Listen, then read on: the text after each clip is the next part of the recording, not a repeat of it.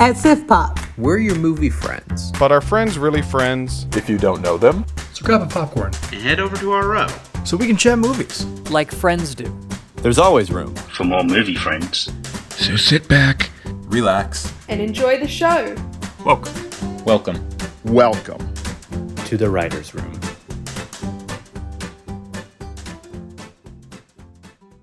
Hello and welcome to Sif Pop Writers Room. I'm your host Aaron, but not that Aaron, of course. And today I'm joined by Sif Pop editor Robert. Sorry to bother you, buddy boy, but the little lady forgot her galoshes. Nice use of buddy boy there. I'm sure that's the last time that'll come up this podcast. It's the last time, buddy boy. We write for SifPop.com, providing you movie reviews, best ever challenges, other interesting movie-related articles. Make sure you check. Well, we don't really write much now, do we? We edit. No. So make sure to check out SifPop.com. Keep up with all the stuff that we're putting out there for you. It's a lot of fun. And on today's show, we're going to talk on the podcast. We're going to talk about two coming attractions, and we'll briefly mention a third thing that I didn't know because I'm so out of the pop culture world right now. I even didn't see any of the MC. I didn't even know that they were at Hall H until a day later, and I was seeing people's reactions, and I was like, "What are you talking about?" Oh, they did the Comic-Con thing. All right, fine. This is very reassuring for the host of a pop culture podcast. Hey. Kick me out. I don't have a snarky thing other than hey. Normally I like to have a snarky thing lined up, but it didn't. Anyway, and then once we're done talking about those two or three things, whichever one, we'll move on to talking about our GOAT this month, potential GOAT, which is The Apartment. And then we'll talk about that for a good amount, and then we will explore B-Plot, answering a question, the backwards version of the B-Plot that we answered last week. This last week was, what are some movies that you could listen to without watching? This one is what some movie could watch with no audio, not even subtitles. And this will be fun because I haven't written anything yet. I haven't prepped. So, yep. You're 2 for 2. 3 for 3. Let's do it. Why not? There's got to be a third thing that I'm just not saying out loud. And then when we're done with that, we'll wrap up with the spinoff. But first, let's get a chance to know our writer this week. Robert's a monthly guest on. It's part of the privilege of being my friend and my coworker. But favoritism at its finest. Actually, when it started off, it was favoritism, and then we both got into the editing gig, so now it just makes sense. But it was Robert and I, we have good chemistry, and I want consistently good chemistry, and we didn't have 40 writers. We had 6. So right. Let's pat ourselves on the back. We did a good job bringing people in. We did. What a crew we have. Patting myself on the back. So, Robert, I have the question for you this week that is, as the one who edits all the text for the website, by the way, that's part of what Robert does. Robert edits all of the... Yes, you're the one. Robert mostly does that, as well as lots of other things. I do the graphics and less things than Robert. How often are you persuaded on a film through the editing process? Can you think of a few examples where you got really excited for something that you were either uninterested in, or something that got you really interested in something you had never heard of? How often does that happen? Yeah, so this was a good question. I'm glad you thought of it. Good. But it turns out it hasn't happened too many times, just because contrary to what you said, I feel like I am pretty plugged into upcoming releases and stuff. So typically I'll see a review for something. If I haven't seen it yet, I'm like, oh, I want to see this. I wonder if this writer thought it was good. But sometimes I will be persuaded that maybe I should watch something. Let's see. I wrote down 5. One of them I won't say because it was written by Shane, but this movie is embargoed and it's not going up until middle of August. So even I don't know, and I did the graphic for it already. Unless it's one of the big batch that I have to do tonight. I don't remember if it is or not. I don't think it is. But Shane wrote a review that I was interested in, and I know this is terrible details, but that's the most recent example. Oh, no, Shane writes reviews for our site? He might have written 1 or 2. I can't remember. Shane, that is joking for those of you who don't know, and not to poke fun at Shane. Shane just is our main contributor. We love him. Staff writer. Yep. So yeah, I have 4, 2 of which I have seen, 2 of which I haven't. I'll start with a couple that I haven't seen that I'm interested to still check out. Heath wrote a review for The Outfit earlier this year. Mm-hmm. And I could have seen it in theaters, but I just wasn't interested in it. And then based on his review and everything that he said about it, I became very intrigued and So now I have a running list on my phone of movies I want to get to by, December 31st. And that's on there. And I'm sure I'll get to it by the end of the year. Solely based on Heath's recommendation. Same goes for Fire of Love, which Foster wrote a review for. Yeah, that's one for sure. That would count for me. Yeah, that was totally off my radar until he wrote that review. And I was like, well, and I was like, what, this is going to be like some rom-com or whatever. And then I looked up the graphics. I was like, oh, volcano. Oh, cool. Yeah. And then I like documentary about people. Like, oh, really cool. Yeah, I want to see that one. So that's coming to my local indie art house in the next week or two. So I'm excited to go check that one out. I think mine's already in. I need to find the time to go. Yeah, Foster's I also need to see Nope in New York City, so he gets to go see everything right when it comes out. I also need to see Nope and the Marcel Lechel's whatever thing. Marcel Lechel that I have near me that nobody else does, yet I am not seeing it because I can't find the time. That's 3. No. I actually that I was surprised that one was actually playing like 35 minutes from me. So I went to see it the other night. Really, really loved it. Anyway, you probably have more movies on your like watch list of movies that have already come out this year than I have seen movies this year. We could check on that in a bit, if you want. I'll like 19 or 20 for me, maybe. I'll count up mine in a little bit. My last 2 I'll mention real quick. The ones that I did end up seeing that weren't necessarily to the best results. Blue Bayou was another one written by Heath. This was from 2021. This is the only not recent one. I remember Heath messaged me and was like, hey, this movie's playing by me. I'm really interested in seeing it. Can I write the review? I was like, yeah, sure. And then, he said it was really good. It was playing at my aforementioned indie art house. And I thought it was solid. And I would not have actually gone to see it were it not for Heath's recommendation.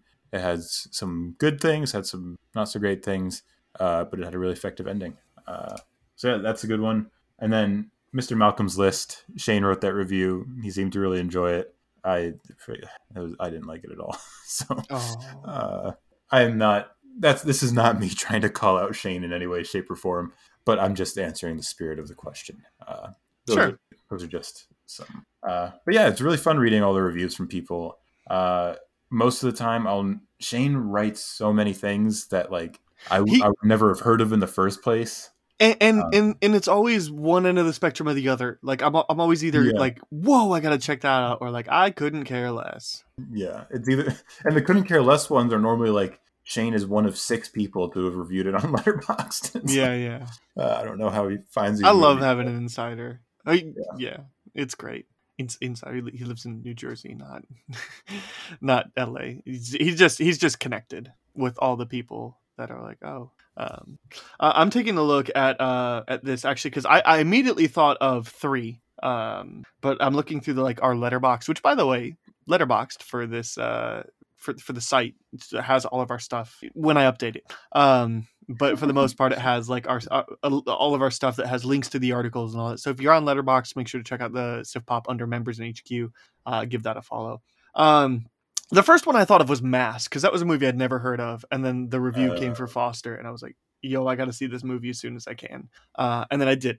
Can I point something out real quick? Yeah. I'm pretty sure the review wasn't from Foster. I think Foster tooted the horn really loudly, but the review, I'm looking at it right now, reviews from Kristen. Whoa. Okay. Foster was a big proponent of it. I apologize, Kristen. It's just because, probably because Foster's the biggest proponent. I think either way. Sorry, so Kristen. So I read the review and I was like, I got to see this immediately. And then yes, Foster tooting the horn probably accelerated my need to see. And then so I did. And Mass is great. This one Foster did write though. The Power of the Dog. Because he saw like an advanced screening and it was not on my radar. And then I was like, hold on, like Benedict Cumberbatch and Jesse Plemons and Kristen Dunst. And I had no idea who Jane Campion was because I am a 95 kid. I never saw The Piano. I still haven't. So sorry, cinephiles out there. I disappointed you. No, but just like that, seeing that cast and then I think Foster gave it like an A+. Like that was back we were doing letters still. Like it was like he was like big proponent of it. Absolutely. Like, yeah, it went on my radar very quickly. And then of course, as it got closer to release, I started seeing stuff for it, like a bunch of other Foster stuff. wasn't the only one talking about it anymore. Right. And then the other one I thought of too, Robert, your review for Shithouse was one that I was nice. like, completely off the radar movie for me. That I was like, Mhm. all right, and then I watched it like that week and really liked it. Nice. As I'm scrolling through Letterboxd though, I'm thinking of so a movie that I was completely uninterested in that the review made me interested in, and a conversation with the author on Xbox before the review went live was Heath's review of Elvis, because I think he handled that really well. He Made you want to see the movie? Yeah, because he like pointed out that it's not perfect, and he went into the nuances, and he was like, but Austin Butler is for sure worth seeing, and he went me from completely not interested to seeing it to I will catch it when it's on HBO. A Shane one was, or another Shane one is The Duke. There was a review for that one, and then I was seeing Everything Everywhere All at Once in my indie theater, and a trailer came up for The Duke, and I was like, I've read a review for this movie, and he said it was really good, and this trailer is delightful and charming, and I didn't get the chance to see it yet, but I like, that was one that specifically stood out to me. I was like, this sounds like my kind of thing. I don't even know what the Duke is. It's it's been a while, but it has that actor in it, the dude. Oh, that one. Yeah. Jeff Bridges. No, You said the dude. I know what I said. What's his name? Jim Broadbent. Broadbent. He's that face that you know. Yep. It has Helen Mirren in it. It looked like a good, like, fun time. And Shane confirmed that. Yeah, I'm trying to think of Mr. Gruber. trying to look for the rest of them there. But yeah, I mean, I know. The other one. I believe this is a Rowan review. Correct me if I'm wrong. But I saw the review for this. I was like, all right, and then it got a ton of internet buzz. But Mad God, I think that was also. maybe. Okay.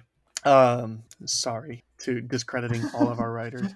But that one got a ton of buzz. Oh yeah, Maybe- it still is. Maybe yeah, that's Shane. Dang, Yeah. sorry, Shane. I think it was one of those things where like that Rowan was promoting it on his stuff as well. Anyway, that one got a ton of buzz, and I started seeing stuff for it everywhere, and I was like, yeah, I like that was reviewed really well. I got to check this out. Just a couple to throw out there. I guess that's all stuff too that was either enlightened me to something I didn't know was coming out, or kind of made me go from not interested to, yeah, I'll check that movie. Yeah, I thought of this question, I think because of just all the reviews we edit, and I'm just like, there's some times where like all the reviews you edit that I play around with a little bit. Send out. Yeah. And like we have articles that are dedicated, like a lot of our specialty articles are dedicated, you should check this out. I mean, we have that Another Person's Treasure every month that is, hey, here's a movie that's been overlooked that people didn't really like when it came out, but I really love it, and here's why you should watch it. And it's just like the purpose of that is to convince you to this movie that you've written off to check it out. Like, anyway, I have a random question for you. Ready? Yeah. What do you want to do when you retire? Oh my god. Like when I retire, like in 50 years. I don't know. Whenever you want to retire. If you win the lottery and retire tomorrow, I don't care. Or if it's just, I don't know. What is your, like, you don't need to work for money anymore. You just get to work for fun. What is your that job? If you say it as a job, I would love to be a filmmaker. But if you're just talking about like what would I like to spend my time doing when yes, what do you want to spend work? your free time doing? Okay, yeah. Like the bulk of it. I'd love to travel, to be honest. That's what. What's like your top destination you want to go that you haven't been to? Like all of Europe. I went to. I'm not even joking either. I went to Italy when I was 10. Not even 10. Mm-hmm. The year I turned 10. So I couldn't completely appreciate it yet, and complaining to my parents that it was too much walking, all that kind of stuff. So I'd like to just go see all the history, just experience different cultures, and not feel like I'm in such an insular experience in the U.S. And that's not to say there's not different cultures and different types of people and different types of things to see in the U.S., but I just like to go overseas and travel around the world and just see some new things and new places and things. My main thing is like seeing things that are old and that have been around a long time, because you can't really get too much of that here in the U.S. It's true. Yeah. Because like my dad has told a story. He visited a friend in England talking about how he saw some building in the U.S. from like the 1700s. They're like, okay, so this is the Colosseum. Fair. Or whatever. Fair. Yeah. Yeah. No, that's. I'd like to travel too. I've done a good amount of traveling.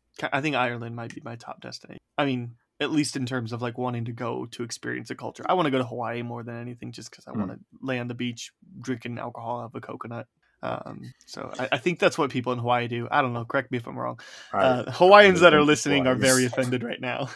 But that's how I want to. That's how I want to live in Hawaii for a bit. So my top is New Zealand, though. By the way, well, you have to go to the Lord of the Rings set. Yeah, I used to mention Lord of the Rings every episode. I don't think I've really done that much the last few. I'm sure you have passively. Sure. Yeah, that's like not even a bucket list thing. That's like on the docket for the next few years for me. So that's why I didn't necessarily mention it. But yeah, I keep on like wanting to go to Australia, but I keep on hearing about the spiders, and Alice assured me it's not that bad because they're not actually harmful. I'm like, I get that they're not harmful. They're not harmful here either, but like, I still don't want them in my apartment. I don't want them in my house. Like, you're tolerating them in your apartment. You're like, yeah, they live here because they keep away the bugs that can kill you. And I'm like, why do you live where you live? Anyway. What do I don't know. Why were you born where you were born? How dare you? Alice wasn't born in Australia. That's true. I'm calling you out on a fact. Yeah, strike one for me. I think I've had this idea for a while now. So when I retire, what I want to do. So fun fact about me is I think that like my favorite place that I would love to live is the New England area. I've been like a couple times, and I love the fact that like it feels old but also modern. Like you can walk down a street where it's like multi-million-dollar brand new houses, and then the next street over is like multi-million-dollar 200-year-old houses or whatever. Like, or like and like preserved stuff everywhere, and like every single like block you go in certain cities, like is a historical landmark. Like I've been like I love the city of Boston. It's I'm a Chicago born raised person. I love that city. I love Boston as well. Like those are like my top two cities. But I love being in that area. And the last time I was in Boston, we took my parents said, we're going to be in Boston. What do you want to do? I said, I want to go to a Red Sox game. I want to go to Fenway Park. And I'm not that kind of person that wants to go like to all the baseball parks or whatever, but I wanted to go to Fenway. And it was great. Red Sox beat the Tigers like 3 years ago, 5 years. I don't know. Anyway. So yeah, it was cool. I got to go to a game, but before then we took like a bus tour, like around some downtown area. They showed us where the Boston Marathon bombing like took place, and you know there was like some tributes for that. It was it was nice, and I just had this feeling, and I just knew when I retire, I want to. First of all, when I retire, I'm not going to have enough money to move to New England. Definitely not to Boston, but I want to go out that way, and I want to start a company with tour guides that give the most inaccurate information. Like the goal is to make you laugh, not to actually give you facts, you know, and because that's what I love to do when I'm out of this country. Like, look, I am not a very patriotic person at all, but when I leave the country, All American Aaron comes out, and like I'll be walking, like I was in the streets of Paris with my professor and a couple other students I was with, and we were just walking around, and every time you could find a clock, I'd be like, oh, is that Big Ben? And he would amuse me and ignore me really, and he would say yep, and just move along. And like I want to do that. Like I want to have a route that goes through Boston and be like, and here, this is where George Washington crossed the Delaware. It's actually not a very big river, it's just this little stream in this park. Like that kind of stuff. Where the Boston Red Sox play baseball, Wrigley Field. Yeah, that would be a good example. Yeah, stuff like just completely inaccurate information, and people would be in on the joke, but like And I feel like with the way that like sense of humor is going, like that would work. Like I feel like it's a viable business. I would buy a ticket to that. Anyway, if you had enough time in the city, yeah, I'd do it. No, I feel like less time in the city would help me. But really, I don't know. Like I guess it could be worth like seeing. Like they also like just across. There was also the thing from right where the Boston Marathon bombing happened, like really close to there. There's a statue of the general. I'm blanking on his name right now, but the guy from Glory that led the first all black battalion in the Civil War. Like there's that too. Like what was his name? Matthew Broderick. Yes, the actor's Matthew Broderick. Yeah, but like there's plenty of fun stuff that you could could do. And there's also a line of like not disrespecting history too. Like, you know, but yeah, like this is where the Red Sox play baseball. Wrigley Field is totally harmless. You know, pointing at a clock and saying, "Is that Big Ben?" is totally harmless. You know, pointing at you know, something and calling it the Leaning Tower of Pisa, or like, you know, like silly, stupid jokes that, yeah. Anyway, that's what I want to do. I want to lead double-decker tours of stand-up comedy, tugboats, but yeah, stand-up comedy tour guide things. You can workshop the name. We'll get back to that. I got some time. I'm not retiring anytime soon. Anyway, that's my plan. That's not my plan. That's my dream. Somebody pay me money to be able to afford to move out that way. Or if the Sharks are listening on Shark Tank, I will take. Cuban? You can have 100% owning of the company. Just get me enough money to get it started. Just let me be in that thing every day. Yeah, just let me figure it out. Fund me for a little bit. You can own it. That's fine. Anyway, cool. Well, you ready to talk about some movies? I'm out. Yes.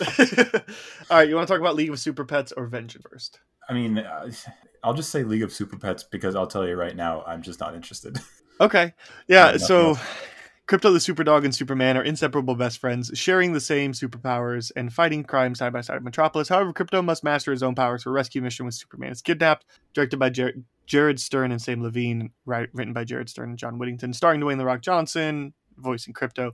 Kevin Hart is Ace, which is like the Bat Dog. Natasha Lyonne, Diego Luna, John Krasinski, Kate McKinnon, Mark Maron, Keanu Reeves as Batman, which is awesome. Jermaine Clement, Ben Schwartz, Daveed Diggs, Jamila Jamil, Olivia Wilde, Thomas Middleditch. Lots of names, lots of very funny people. He is... Huh? I thought he was canceled. I don't know. Who isn't nowadays? Fair enough. We don't need to get into that. I was just surprised. That's all. Yeah, I don't know. I don't keep up on that. Fair enough. I keep up on it when it's really important, but I don't know. Like for the longest time, I was like, "What did Armie Hammer do?" I didn't care about the guy, but I was just like, I didn't know. And Armie Hammer is now selling timeshares in the Cayman Islands, and that's not a joke. It definitely sounded like one. It's not a joke. I'm not. That's where he is now because he's blacklisted from Hollywood. Yeah, well, he deserves to be. So moving on. So on the anticipation level of catching it in theaters, waiting to rent at home, wait till it's on streaming service you already pay for, or not interested. You, Landon, not interested, and I'm going to join right with you. Not interested. Look, I really wanted to like this, like with the premise. Like, I grew up watching every now and then, like Crypto the Superdog on TV, and I was just like, what a fun concept. And, you know, you get some of the funniest people in Hollywood. I mean, I'm kind of over I'm definitely over Kevin Hart, and I'm kind of over like Dwayne Johnson with Kevin Hart. I'm not over The Rock yet. I like him. Natasha Lyonne, I think, is great. I'm starting to be more where you are on Krasinski every day. I think I'm getting closer to that every day. But Kate McKinnon there, like Keanu Reeves as Batman, I think is a lot of fun. Ben Schwartz is one of the funniest people.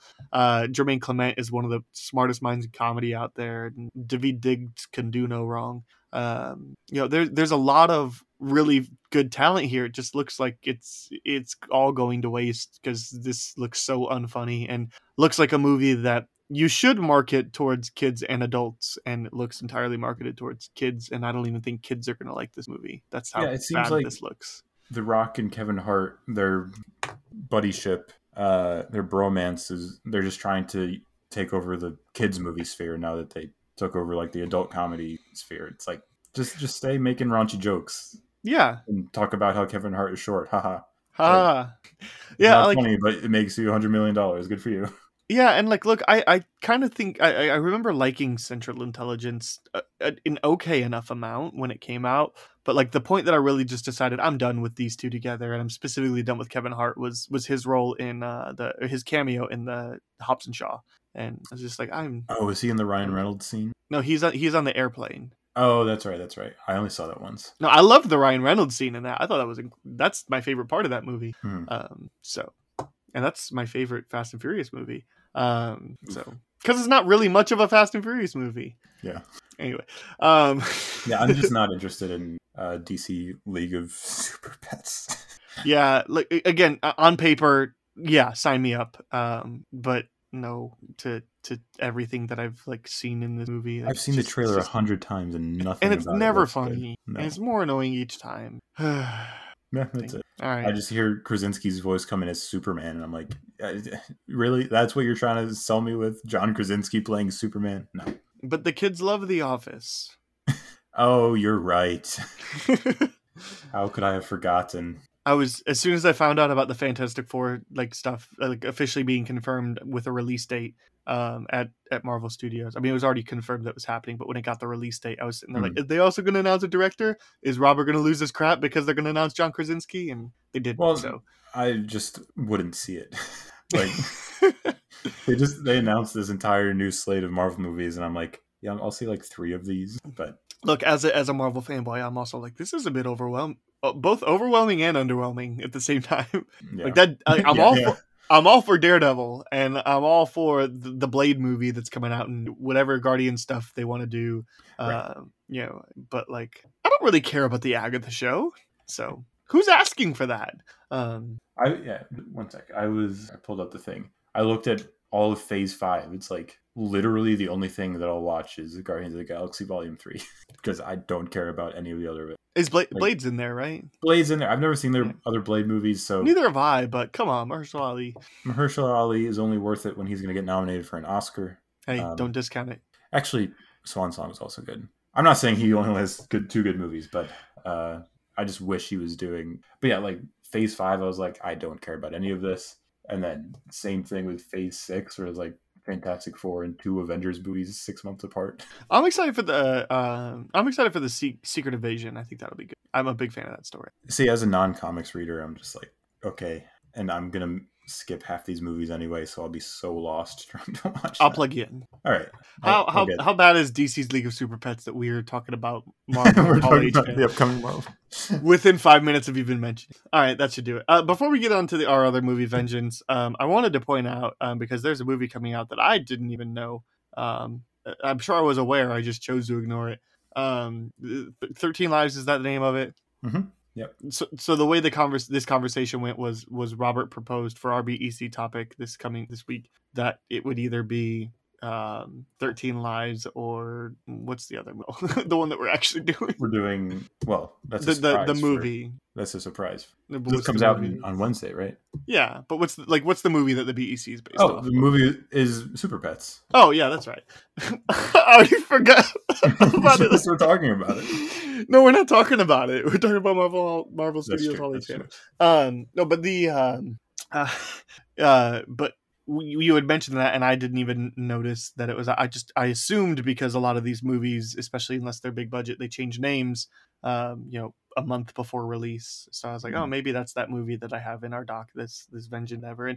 And then you proceeded to tell me that no, they're different movies. 13 Lives is the one about the soccer players that got stuck in the place and the people came and rescued them. And there was a documentary about it last year that was really good. Right? Am I summing up our conversation pretty well? Yeah, there's a movie that came out. I mean, very apathetically, but right. There was a documentary that came out last year from Nat Geo called The Rescue that was excellent about the rescue of aptly named about the rescue of these 13, I think, soccer players, like 12-year-old soccer players from Thailand who got stuck in a cave during a terrible rainstorm with like 1 or 2 of their coaches. It was a whole huge thing trying to get them. Anyway, the documentary is great. I'm sure the movie will be good too because it's directed by Ron Howard, starring Viggo Mortensen, Taron Egerton, and Colin Farrell, all of whom are great. Yeah. It's just that it's not great timing to come out not even a year after a legitimately great documentary of the same thing came out. Yeah.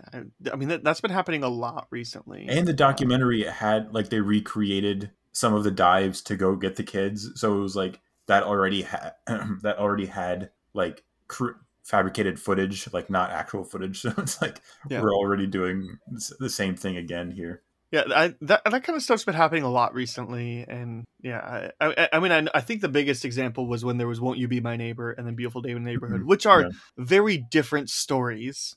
So I'm not calling them the same thing, but they are both Mr. Rogers centric, and the documentary is leaps and bounds better than the movie, which is still good. So, but the documentary was incredible. Based on the trailer for 13 Lives, it looks like it's going to be exactly the same, except for dramatized instead of documented. So there's our abbreviated. This is also coming out this week. We're sure it'll be good, but honestly, for me, I'd rather watch the documentary. And based off of Robert's recommendation and me now having name recognition from it, I was like, oh yeah, I heard about that. I am very interested in seeing The Rescue, and I'm pretty uninterested in seeing 13 Lives because I'm very interested in seeing The Rescue. Sure, yeah. Since I've seen The Rescue, I will still see 13 Lives because I like the people and the story is good. So I'm just interested to see how they do it. But yeah, I'm not as excited as I was to see the doc. Yeah. Okay. All right. So then let's get on to our other movie, Vengeance. For some reason, I decided this must be more important to talk about than 13 Lives. I don't know why. It's written and directed by B.J. Novak, starring. Do you recognize any of these people? Well, he's in it, isn't he? B.J. Novak. He's not top. He's not listed as top cast. I think he's in it. Did you see the trailer? No, I'm looking at the IMDb. No, I didn't. I told you this.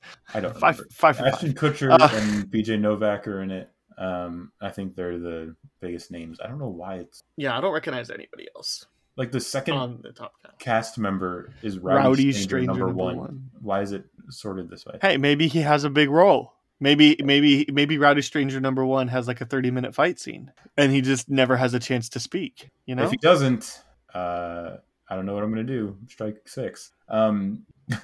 Issa Rae is in this. Ashton Kutcher's in this. B.J. Novak is also wrote and directed, and J. Smith Cameron from Succession's also in it. So I think those are the biggest, most recognizable names. Okay. The synopsis is: a radio host from New York City attempts to solve the murder of a girl he hooked up with and travels down south to investigate the circumstances of her death and discover what happened to her. Robert, you've actually done your research. You've actually done your prep for this show, as opposed to me. So. Same scale: theaters, rent, stream, or not interested. Maybe what is it? Matinee. That's the one. Okay. I mean, I lump together opening weekend and matinee. Did you change it? I'm sorry. That's fine, but that kind of gives you theaters, rent. I got so low side of theaters. Yeah, I don't know. I just got tired of like. Sure. Yeah. Just theaters, rent at home, because rent at home happens so quickly now. Anyway. If I can, I know you always qualify that this doesn't count, but if I can get this through AMC, then I'll see it in theaters. Yeah. I again, knowing nothing about it really going into this, not being a particularly big Office fan, so not particularly big BJ Novak fan. It sounds like this is mildly interesting, and you know, I'm intrigued by what I'm seeing, and just because it doesn't have stars in it doesn't mean that makes me uninterested. It's just me pointing out to get you like to try to recognize something.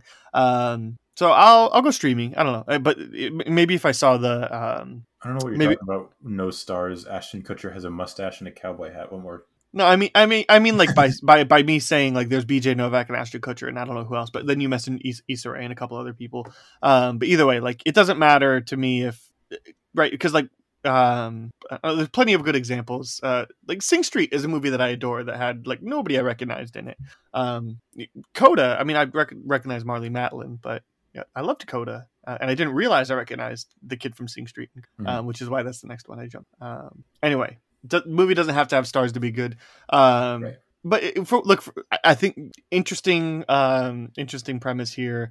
It's saying that it's a comedy and a mystery and a thriller. I don't know. Maybe I'm better off for not seeing the trailer then, because then maybe the movie will actually be funny. But look, there's enough here for me to be like, yeah, I'd click that on Netflix on a slow day or something. So that's my thought. I saw the trailer for this when it was first released, like a couple like that. Like at a film festival or something like that? Oh, when the trailer was released. When the trailer first was, yeah. It doesn't look super interesting to me, but there have been a few people I've seen now that have said it's solid. And I like solid movies because that typically means they have... I like movies that people are saying are solid because that means they have like decent upside. Yeah. Like there's a decent chance that, hey, maybe I'll like this more than solid. I hear that Mr. Malcolm's List was really good. Yeah, actually. But I've never really liked BJ Novak is a weird thing because I know he was a writer on The Office and everything, but when I say I've grown out of The Office, I just mean like as I've gotten older, I liked it less and less. I used to really love it. I don't really like it that much anymore. So I don't mean it's for less mature folks or anything like that. But his thing, even when I did like The Office, it always just grated on me because I knew he was a writer and he would write episodes with his character in there, and his character is just super annoying. So I just always associated being super annoying with BJ Novak. So maybe he's not actually super annoying. I haven't seen him in a ton of stuff besides The Office, but he's in Inglourious Bastards for a little bit. That's the problem too. Is like I see him there, and I'm like, I see him in Inglourious Bastards, and I'm just like, oh, this is the guy from The Office trying to be in a Tarantino movie, and it just like standing next to Brad Pitt, it just doesn't really work for me. Right. And he had a small role in The Founder, which I thought he was good in. All I remember from The Founder is Michael Keaton. Yeah, I mean that's the thing you should do. You don't remember him as Alistair Smythe from The Amazing Spider-Man 2? I wasn't going to even mention it because he's in like 2 scenes. Yeah, no. Well, yeah, same with The Founder. It's my birthday, Mr. Smythe. You don't know Spider-Man. Don't walk around like that. Nice. I'm just so happy that I can mention Amazing Spider-Man 2 and you know exactly what I'm talking. I just love that scene where he like Jamie Foxx imagines him up or whatever. Yeah. I don't know. BJ Novak, I feel like is one of those guys that like I might like, but I'm not a big. It's well known I'm not a big fan of The Office. So, but like I feel like I might like him in a different context. Yeah, that's why I'm willing to give it a shot. Yeah, and especially with decent word of mouth. For sure. Yeah. All right. Well, before we get talking about The Apartment, Robert, why don't you give a chance to promote your stuff? Go follow me on Twitter.com. My handle is @_RobsThoughts. http://www.twitter.com /_RobsThoughts. And it'll take you directly to my profile where I tweet the most useless stuff, just like everyone else. But hey, none of us can stop. You can check out anytime you like, but you can never leave, as the Eagles once said. Anyway, dragging this out way too long. For more Eagles quotes, follow Robert on Twitter. I'm normally in bed by this time, to be honest, and we're not even halfway through this episode. Hey. I'll say when we're done. Oh, jeez. So now you're doing the Walter White. I am the one who says that we're done. Yeah, doesn't he say like we're done when I say we're done or something like oh that? Yes, we're done when I say that we're done, because it's about the cooking the meth, and they're like, yo, you got to get out of the game, and this is my very oversimplified version of Breaking Bad. I should, can this be a running thing? Aaron way oversimplifies things. Because there was the conversation we had about the Viggo Mortensen movie. I don't even remember. 13 Lives, that's the one. And then he was in the meth business, and the other guy was like, we got to get out of it because this is dangerous. And he's like, I say when we're done, because he's a bad guy now. And it won all the Emmys. All of them, every single one. I think I just found some content to like start making content for YouTube for Sith Pop. Aaron way oversimplifies stuff. Nice, way oversimplifies famous movies. Can't wait to hear your description of The Apartment. There's an apartment. I'm in. I just like, and I feel like I could do it with Game of Thrones, and everybody be like, "Oh yeah, look, you're more creative than Benioff and Weiss." Because yeah. Anyway, haha, Game of Thrones. And then the White Walkers win. Do they? No, that's what you should have done to be more creative than Benioff and Weiss. I'd rather that end. Anyway, yes. Anyway, we're way off the rails, and largely because of me. Maybe I'll make this a Twitter thread. That's fine. I don't know. Aaron way oversimplifies things. So go follow me on Twitter to check that stuff out at Schweik Castle. And remember, Patreon exists if you want to support the show. Patreon.com/SithPopWR. Check out the fun perks there. Lots of good time. https:// Yeah, sorry. https:// Yep. Actually, also this week, I still haven't gotten around to seeing Nope. I will be seeing that in the next couple days, and then I'll find somebody that I want to record a thing with me for that, since that's the like all access pick. So $10 and up gets access to Nope. All right. Nope good. Moving on. Nope good. Nope good. Nope yep. Yep. Nope. We are the only one to make this joke. No one else has made that joke. Definitely. For sure. I believe it. All right. So So we put up these the Apartment and Double Indemnity, two Billy Wilder films to go back to back in our matchup, and shockingly the Apartment one. I thought for sure Double Indemnity would have won because that's like, here's my theory.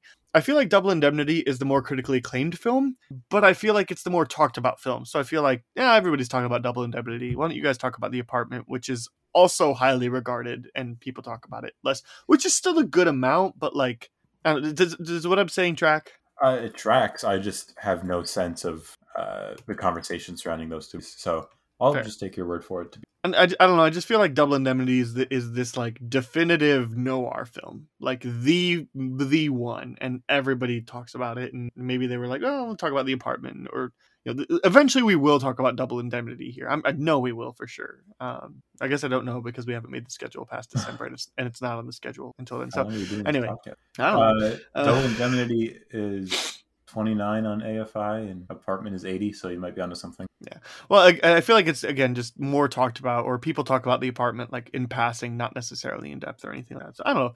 I don't presume to know how you guys chose to vote. All I know is you talked about, you voted The Apartment, and so we watched it.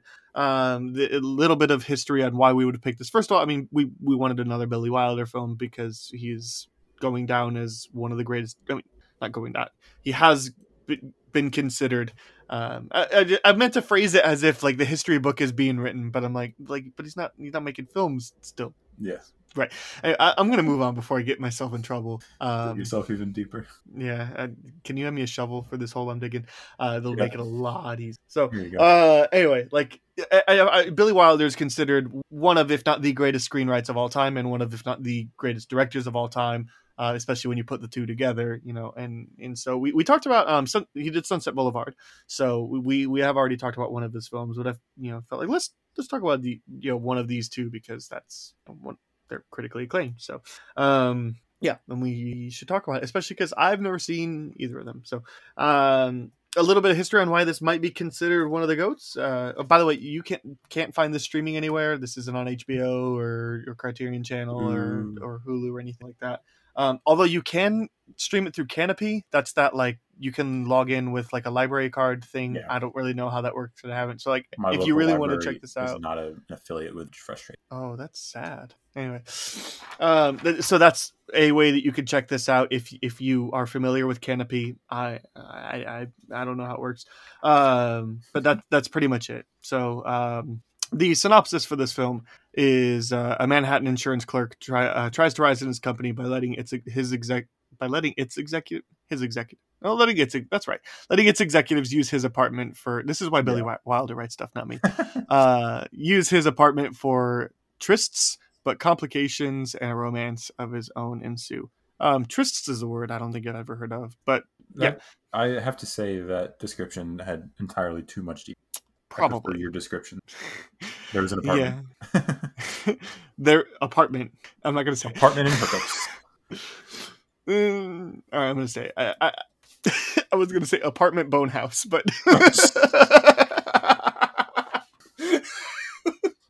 I mean, tell me I'm wrong.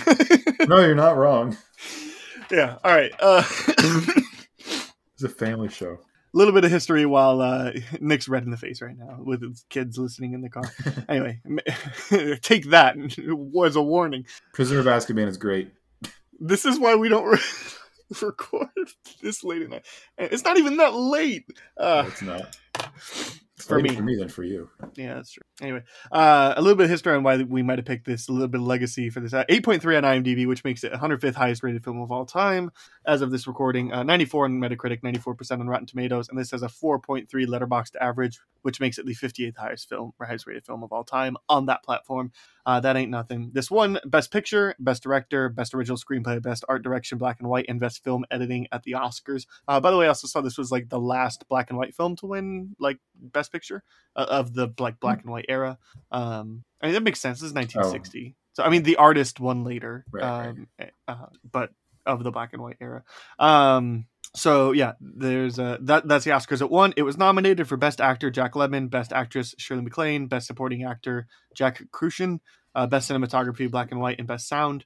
The British American Film Awards This won Best Film, Best Foreign Actor, Jack Lemmon, Best Foreign Actress, Shirley MacLaine. Cinema Writers Guild, this won Best Foreign Film. The Directors Guild of America Awards won for Billy Wilder, of course. This was nominated for Best Soundtrack at the Grammy Awards the year it came out. This was 8th place in the National Board of Review Awards when it came out. This was inducted into the National Film Registry in the 1994. Hey, even if this was released in 1994, it would still qualify as a GOAT for us to talk about. The Writers Guild of America gave this one for the Best Written American Comedy. Let's see. This is on Roger Ebert's Great Films list. That's a very great films is channeling very Aaron energy. Great films. Sight and Sound listed this as the 14th greatest of all time when they published their list. Writers Guild of America ranked this screenplay as the 15th greatest ever in 2017, and the BBC ranked this as the 27th best comedy of all time, and a few AFI achievements.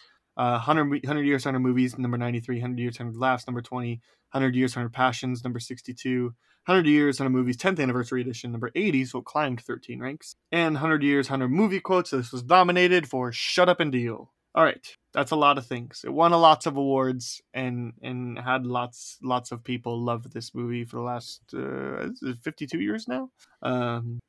Robert, you've seen this one before, right? I've seen this one before. Yes, Nice. I think maybe the day of the Oscars this year, I watched The Apartment. Okay, Just to see a previous Best Picture winner I had never seen. And Sure. yeah. I had never seen this. Like I had mentioned, the only Billy Wilder movie I've seen before this was Sunset Boulevard, which we covered some time ago. I don't know. Check the thing in the past. Check the feed. Scroll down until you find Aaron and Robert talk about Sunset Boulevard. It might have been the week we did Cinema Parodies. Maybe I don't. No, we might have been judging this one. I don't know. No, it was because we were talking about Hollywood movies or like film. I feel like that's right. Anyway, also like this was like one of my first exposures to Jack Lemmon. He's in 12 Angry Men, right? Is he? I don't know. And I've seen that one. And then he's in. This is why we do GOATs, to learn this kind of stuff. Indeed, and I'd seen him in Glengarry Glen Ross, but that was 40 years after this film. So, Right. 30 years after this film. So it was a different Jack Lemmon. He was in the 1997 12 Angry Men. I'd seen the different original. one. Yeah, in the original. Which that's an excellent. So, so very little history with this filmmaker, with this actor. Definitely hadn't seen this movie before. Okay, so but I was excited to watch it because Jack Lemmon is considered a GOAT. Billy Wilder is considered a GOAT. This film is considered a GOAT to some. So we'll see if it holds up for us. Robert, since you've seen it before, and since you're the guest, and since I'm talking and I want to stop, do you like it, love it, hate it, dislike it, or think it's just okay? I'll say low side of love it. Okay. I am teetering on like it and love it. I'm right on that line. I can't quite fall one particular way. But yeah, suffice to say, at the very least, I really, really like it. Stay tuned to hear where Aaron ultimately lands. Yeah, so I don't know. I want to mention this, I guess, first off the bat before I do. I recently picked this up last month while on Amazon while the Criterion sale was going on. There was also a Arrow Video sale going on, 50% off, which unfortunately got overshadowed by the Criterion stuff. And Arrow Video has a lot of good stuff as well. And I picked this up, and it's an Arrow Academy version, and I feel like that's their attempt at Criterion, because it feels very similar. And this movie was like completely restored, and I watched a special feature on showing them like restoring the film and like compared to the original, and this is immaculate. It's pristine. So to me, the best way to watch this film is the Arrow Academy. I saw a review say that the definitive version to watch is the Kino release as opposed to the Arrow one, but either way, like I adored the way this film looked, especially when seeing the original. It just really got me. When I saw it, I was like I watched it after I'd seen the film. I was like, holy crap. Like I didn't even know, because it was restored so well. So props to the team over there. And again, if you're wanting a way to watch this film or to own it, my biggest endorsements to Arrow Academy. Not a paid promotion. Not a paid promotion. I wish. If they want to send me money, that's fine. Or if they want to send me more movies Blu-rays. that they've done, that's fine. Yeah, more Blu-rays is more money. I already have the 12 Monkeys one though, so don't send me. Yeah. So where do we want to start? I want to start with Jack Lemmon. The first Sure. thing I wrote down is that he's great, really freaking good in this. Between his facial expressions, like when he's on the phone and calling each one of the people he has to reschedule with, and they're like, "Oh, but I'm not free that day," and he just like makes a face each time. He's just like a mix of hilarious and charming, and just overall super engaging. So the movie, I think, would live and die with this lead character because he's in every scene, or just about every scene. And if he didn't have this great lead performance, then you're going to have a good story, but not necessarily a great movie. And I think he's great. Yeah, and he's great in a lot of ways. I was thinking back with this movie and Arsenic and Old Lace as well, which is a favorite of ours. By the way, Criterion release coming. Oh yeah, I'm gonna let us take credit for that. So that's why they're doing. Freaking better get credit for it and a free copy. I would love a free copy if you're listening, Criterion. Somebody email them. So anyway, no, but like I feel like this is the next level of like that physical comedy, because we have like the Chaplin era, and then there's like Arsenic and Old Lace, which is that Cary Grant, which is like still that flamboyant, like flaily, like screaming, ridiculous, but with sound. And I know Chaplin did sound stuff as well, but but there was kind of that, and then there was this, which is that much more subdued. And I really feel like so many people have portrayed like this particular performance with Jack Lemmon. Like it feels like a performance I've seen a million times, but you can like feel like this feels original, and this feels like Lemmon was kind of pioneering this, because he plays like bumbling, but not a buffoon. That's a good way to put it. Yeah. Like he's that kind of guy where, like the opening or the first day, where he's already gotten into bed, and one of his bosses calls and says he wants to use the apartment. So he's you can tell he like doesn't want to do anything. But I'm already in bed. I've already got my pajamas on, and and he, like he's playing bumbling, but like he's not stupid. I never once felt in this movie that he was stupid. So it kind of harkens to me like what Saturday Night Live started doing, like Dan Aykroyd and Bill Murray, when he's not playing doofus Bill Murray, like when he's playing more like the sophisticated Bill Murray stuff, not like more of the Groundhog Day type of stuff. I mean, that's more of that kind of stuff, as opposed to the like Caddyshack kind of Bill Murray. Mm-hmm. Yeah, he's a good reference point. Or this seems like a good reference point, but like you said, he has those shades of Cary Grant, just doing like like that old timey movie accent and all that kind of stuff. But it's also a pretty naturalistic performance, and starting to blur the lines between, you see the early shades of like a Pacino type of thing, where it's like, hey, you're just acting like a normal person, instead of like, oh, I'm here in a movie, I'm Jamie Stewart, that sort of thing. There's my Jimmy Stewart impression, apparently. I love it. Thanks. But yeah, I just thought it was really fun. I don't really have a ton to say about it, apart from what I've already said. He's also very endearing and very warm. Mm-hmm. Like there's just like nothing skeevy about him, nothing off-putting. Which is weird. Like a lot of other characters might have tried to take advantage.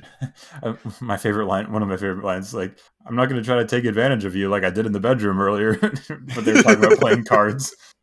But like, yeah, it's just a really good line. Well, and it's the context of this character should be like, we should presume that he is snively and creepy and wormy, because or a complete pushover, and he's neither, because the context is he is a entry-level employee trying to work his way in this company to the top, and is qualified for the top, and the way that he's getting to the top quicker is by getting buddy with the executives and letting them use his apartment as a brothel, essentially, or as a hotel without receipts. I think that's a better way to put it. Yeah. I mean, well, I was gonna say they're really not doing anything else but that, but they are, going over to watch The Untouchables, which is also a movie we talked about.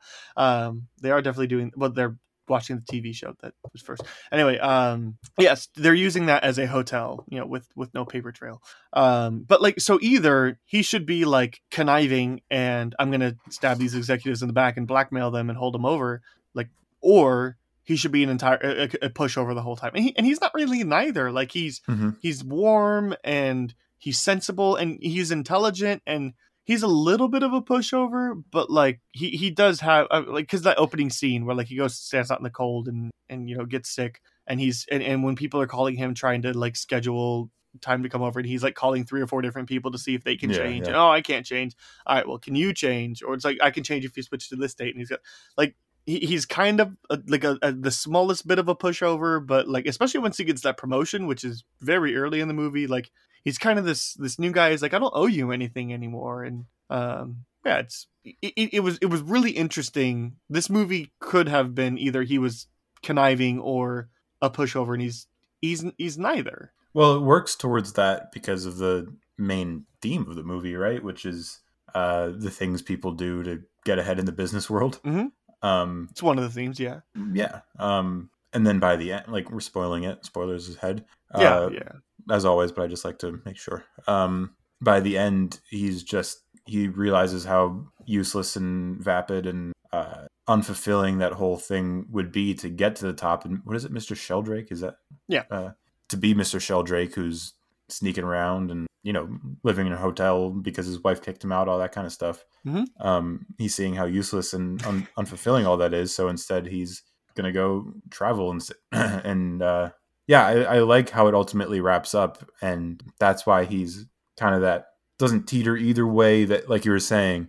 But he's kind of in the middle of those two. And yeah, it serves the theme really well. I also like the line of where that scene takes place, where he's like, "Oh, so you finally decided you'll leave your wife now?" Well, no, my secretary called my wife, which told her I was sleeping around with, then she kicked me out. So, I like that. That was fun. But and I also like how this movie is you're talking about the themes. The movie is saying pursue what you love relentlessly. It's because there's very clearly these guys that are using the apartment are not in love with their spouses or with the people that they're going to the apartment with. Baxter is entirely in love with Fran the whole movie. It's the only girl he ever has eyes for, except for the girl when he's like uber drunk at the bar, which right. He's intoxicated. We'll give him a pass. And in that point in the movie, he knows what's going on. So anyway, yeah. So he's entirely fixated, and I gotta be careful the way that phrases, because the movie gives him a million outs or a million reasons why he should stop pursuing her, but he never does, because it's what he wants. It's his pursuit of love, because the movie keeps on like when he finds out that it's her and Sheldrake, or that Fran is that very uninterested, or I think she has it was the line about the mirror that I thought like, whoa, like where I wrote it down. Where she was the like, I like it broken. I like it that I like way. it broken because it's the way I see myself, and I was It just makes, like, whoa, it makes me look the way I feel. Yeah, like that's a lot of baggage to carry there, and the movie is giving him plenty of times for him to move on, but he doesn't, and because of this is his character. It kind of positions him as that white knight, where it's like, oh, only the man can save the woman from. But at the same time, you're right. She never like outright rejects him or anything like that. She tries a couple times. Well, Does but she? She tries by ignoring him. I mean, she even stands him up at the play that first night because she's with Sheldrake. And like, again, what a great out for him to just be like, why would I ever like try to pursue you again? Right, and this is where it's a little troublesome, where it's like he thinks he knows what's better, and obviously we know that he's better for her than Sheldrake. But I don't know. It feels a little uncomfortable in the 1960s way. Not like skeevy or anything like we said, but I don't know. That wasn't necessarily my main takeaway while I was watching the movie. It just came to mind a little bit while you were talking. Since we're saying some of the lines that we really liked, I mean, look, that "shut up and deal" one is fine, it doesn't really belong in the A. Like I remember, like, oh, that's a really good way to end this movie, really good line to end it. But like, not like best movie quotes of all time. But that mirror one I really liked. I have it pulled up on IMDb. The mirror, it's broken. Yes, I know. I like it that way. It makes me look the way I feel. Yeah. There's a really funny line where he goes, "That's the way it crumbles, cookie wise." Yeah, they say that twice. That was almost my intro line, by the way. But yeah, because like he says it, and then and that's kind of like where you realize she has that turning point where she's like fallen in love with him, right? Yeah, because she's starting to talk like him. But there's also that really great line that Fran says when she's talking with Sheldrake in one of the last scenes at the apartment. She said, "When you're in love with a married man, you shouldn't wear mascara." Billy Wilder really was a genius, and this screenplay is really great. It's full of like little things that wind up paying off in big ways, but only because the line doesn't change or it's not even repeated. It's just I'm really interested to rewatch this one. I feel like a rewatch will like bring out like certain things that I could see now that I know where the story's going, because I didn't watch a trailer. I didn't know anything. All I knew is it's The Apartment, directed by Billy Wilder, starring Jack Lemmon. That's it. And then I very quickly like, first of all, my first reaction was, how is this movie doing this in 1960s? How did the MPAA not shut this down? Like the content, it's not vulgar by any means, but like crazy. So yeah, I lost my train of thought. Would you say that this is a black comedy? Because it gets quite dark. Like it has themes of suicide and self-harm, and like there's a whole 15-20 minute stretch where he's constantly being like surveilling her and making sure like she's not doing anything harmful to herself. I would say this is black comedy, but like in its earliest form. Mm-hmm. I mean, this is nowhere near like some of the black comedy that we get now, or sure, it's not like In Bruges or something. Yeah, like that would be a good example. Like this is kind of a good turning point of, oh hey, comedy can have a dark side to it. Because I also like finished this film and I was like, I guess I expected it to be funnier, and I don't recall it being funny. And maybe it's because I was expecting more Arsenic and Old Lace, or maybe because it's not slapstick. No, it's not. But it is quite funny. I mean, clearly as we're talking about it, we're saying some of the lines that either were emotionally impactful or like some of the really funny moments, which there are a good number of. Like him sitting, the Italian singing while he's making spaghetti. I really love that. Yeah, and the using the tennis racket as a strainer. And then just nonchalantly like, oh, use it as a spaghetti strainer, and you see him just pick up the racket later, like is great. Although, never mind. I was like, it annoyed me that it's just one of those that like, especially with a tennis racket on a pot, you should put the tennis racket over the pot and then dump the pot upside down, not pour the spaghetti all on the tennis racket. Yeah, I know. It bothered me. But, I was like, have you never seen a colander? Right. I also, while we're talking about funny things, I also love like the neighbors always seeing someone at the door and just like yelling to each other like, they're doing it again. Well, and there's the opening scene is like, you should consider donating your body to science, because at the rate you're going, like, yeah. I want to know. And like, so yeah, this movie is really funny, and it is in a almost uncomfortable way at times, definitely uncomfortable way at times. But yeah, it really straddles that line, and it's, again, especially when the movie started going and I realized the tone, and then to have that line about like that broken mirror, I was like, oh, okay. And like, yeah, there was continuing more. I mean, you're right. There's like the attempted suicide, and there's other scenes that go along later. It was yes, I would say that dark comedy would be the best way to describe this, but like early form. Yeah. I'm looking through the quotes to try to find like things to jump off of, but the woman that he takes home, where will we go? My place, yours? And he's like, well, might as well go to mine. Everybody else does. Yeah, it's a good one too.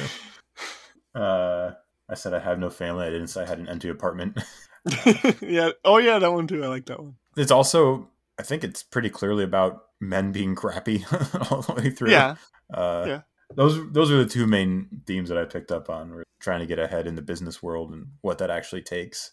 Because like the guy who's like his desk neighbor is like, what? I've been here longer than you, and I'm better at my job. You're like, they're passing over me for promotions, and you're getting considered. What's going on? It's like, because he's being underhanded about it and letting these guys use his apartment and all that. Right. And then like you mentioned, the phone call from the receptionist to the wife. It's like, yeah, the women are all positioned as just like objects. Yeah, that's how the men in the movie treat them. Right. That's how the men in the movie. But like, they don't really take advantage of their power. They hold all the cards, especially when you find out that like all of them have like so. Yeah. So well, they do take advantage of it, don't they? Because like of the phone call, and because one of them said to Fran that like, "Hey, you're just number whatever in a long line of us." Like, I mean, there was yes, someone before you. But There it will be feels someone like after you. it feels like, why would the secretary not have spoken up earlier? I guess is maybe Sure. what I was trying to get. Like, she only says something when she's drunk at the Christmas party. And when I interjected and said objects there, like, probably wasn't the best fitting word for me to use there. But No, that I know what you meant. I was just like, scorned is maybe not the right word, but closer to that's what I was trying to get at. It's like they're always being mistreated, whether directly or indirectly. Well, yeah, and apart so that's from the doctor and that's why I use the word object, because like their emotion, and I mean their emotions are manipulated until the guys have no use for them anymore. Right. It's kind of the setup for and even though we only really interact with Sheldrake, like we really feel like it's the same thing for everybody else. Like everybody has the same. The phone booth guy. Who are you talking to? My mother. Oh, you're talking to your mother. Yeah, and there's the like the big boss guy is like hooking up with one of the reception ladies, and she's like, oh, but the Untouchables is on. And it's like, well, fine, we'll go do that. Like you feel like they're all doing the same thing. Yeah. Except none of them know that Sheldrake is doing it, and right. and he doesn't know that everybody else is doing it, which is fun. But well, doesn't he know that everyone else is doing? Like, isn't that the first meeting with Baxter? That's like. With Buddy Boy, where he figures it out, but I don't think he knows who. I think he just knows that there are people that are using his apartment for things. I mean, maybe he knows. I don't think it's ever explicitly said, because they definitely don't share a scene. All the execs where they all are aware of what's going on. Well, there's the one scene when Fran's brother shows up looking for her, and they're like, oh, do we need to protect Buddy Boy for anything? And they're like, I don't think we do.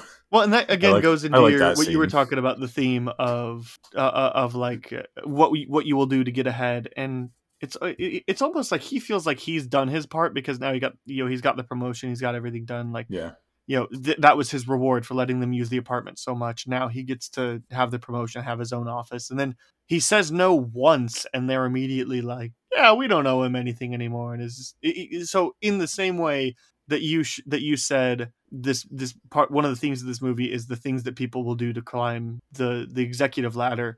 It's also what the care, the lack of care that that the executives will drop you, push the ladder off of the side of the building. Right. What's the Sheldrake says something. It takes forever to climb up, but you can lose it all in 10 seconds or whatever. Yeah, it's something to that effect. Yeah. I don't know. This is pretty straightforward, this movie. There's a lot of good ideas that are explored effectively. It's a well-made film. All of the performances are great. It's very funny, very fun, very engaging. Mm-hmm. I enjoy watching it. I have enjoyed watching it both times that I've seen it. I want to see more Billy Wilder, because like you, I've only seen this in Sunset Boulevard, and I've really enjoyed both of them. So yeah, it's really good. Great movie. Yeah, I feel like we would be giving discredit if we didn't also mention Shirley MacLaine, who is great. She's great. Yes, and I like Fred MacMurray a lot in this, as well as Sheldrake. I was trying to look at the other Oscar-nominated person, which was Jack Kruschen, which is who even is that? The doctor that's next door. Okay, I just assumed that it was Sheldrake. Smacks her across the face. I assumed it was Sheldrake. I was like, I don't really remember anything Oscar worthy for him, but yeah, I really like the doctor. He was a good guy, and yeah, he did his role well, and all right, yeah, worth an Oscar nomination, sure. But yeah, they were all three of them, Jack Lemmon, Shirley MacLaine, and Jack Kruschen, were nominated for Oscars. None of them won, and yeah, they're all deserved. Yeah. The doctor character, I don't know, I think it's just because of the like mustache, but I couldn't get the nephew from Arsenic and Old Lace out of my head. Oh. the guy that thinks he's Teddy Roosevelt. Yeah. When he comes in to check on her after taking too many sleeping pills, George. Yeah. Oh, and there's also that really funny interaction where, like, again, because the neighbors only have half a clue what's going on. Yeah. And so he goes over to borrow some coffee, and the doctor's wife is just like, you piece of scam, like, I'm not gonna help you out. And he just kind of leans into it, like he just kind of accepts. He's like, I don't care what my neighbors think of me, like, because there's nothing I could do to convince them, and I'm sure they would have a problem if I said, yeah, I'm letting a bunch of old men hook up with young girls in my apartment, like, because I want to get a promotion, you know. So, but like, she thinks he's a playboy, and she comes in and, like, is, you know, the way that the doctor's wife treats him is she's only in one scene, and, you know, she's a delight. Thinking about it now, he is a bit skeevy, very much complicit, and like the vehicle of complicitness in letting all this happen at his apartment. But he learns at the end. Right. Well, it's like, isn't that the point of the ending, though? Like, where he has even yet another promotion to be had, you know, a much bigger office with 3 windows, and he chooses closets, to, you know, and I think there's definitely character growth that happens there. Right. I just wanted to, I think I characterized him, like, from the beginning as, like, wholesome and not bad or anything, but he becomes wholesome.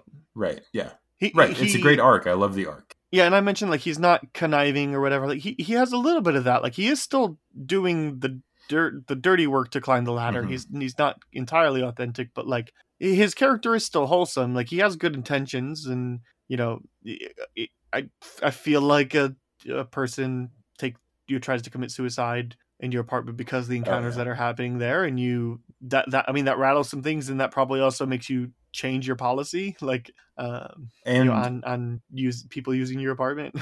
Yeah. And once that happens, he's no longer, like, flirting with her. He's doing it because it's the right thing to do. Yes. You know, and that adds a lot to wholesome. Shoot, what was I about to say? I should have written it down. I also just really like the exchange at the end where he's like, you gave me the wrong key. He's like, no, I didn't. I gave you the key to the executive bathroom. I'm gonna leave. That's exactly what I was going to say. So I'm glad you said it. Again, the kind of the way that the story is structured, or the way that like things are different, and you, I'm almost just at the end. I'm like, he really didn't just give him the key to the apartment, did he? Like that. Like, it had me fooled for a second. I was just like, has he really not grown? Like, look, I'm not convinced at this point that him and Fran are meant to be together, but it's because Fran hasn't bought in. Like, I think he deserves somebody better than Fran, and you know, somebody that also has more like self-worth, love, to you know, to recognize somebody like Baxter, but it just threw me off guard, because, like, no way he really just did that. And, like, I could totally buy into him just being over Fran at that point, to be like, look, it's just not worth this. I could still be her friend. You could still do whatever, you know, whatever. But like, then it caught me for a turn. I was like, oh, okay. And then I was totally content with, like, all right, well, this is a movie that about him growing and moving on, almost like 500 Days of Summer, which, I mean, isn't really about scene. Yeah. Right. Which, like, it's about both of them kind of growing up, but, like, this would be just him kind of realizing that he's better for her, or better than he deserves, better than her, you know, but because she has grown, and all of her character growth, you know, kind of hits her at once in the climax, you know. Mm-hmm.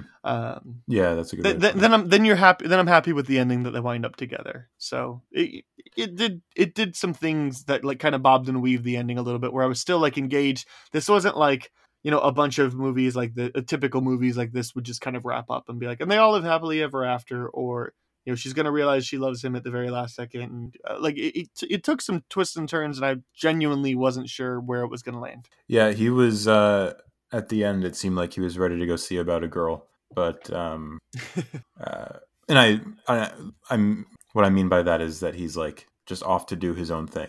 You know, he wasn't, and I'd have been fine with that. Yeah, right? and especially because the title is The Apartment. Like, it could be just This Chronicle, and then he moves on. Right. But the movie gave him that happy ending that he didn't necessarily need, but it could be argued that both of them deserved. After the story, like, it, you could have ended it without that final scene, but I'm glad that it did. It's not the hero, or it's not the story that they need. It is. Yes. He is the silent guardian. the art direction was great. I love the way that the apartment looked. I thought it was framed in a way that was shot really well. I thought it allowed things to move and flow, and again, it's so much of comparing this movie to Arsenic and Old Lace just because of what my expectations were. But like in the way that film, I mean that's different because that was adapted from the stage.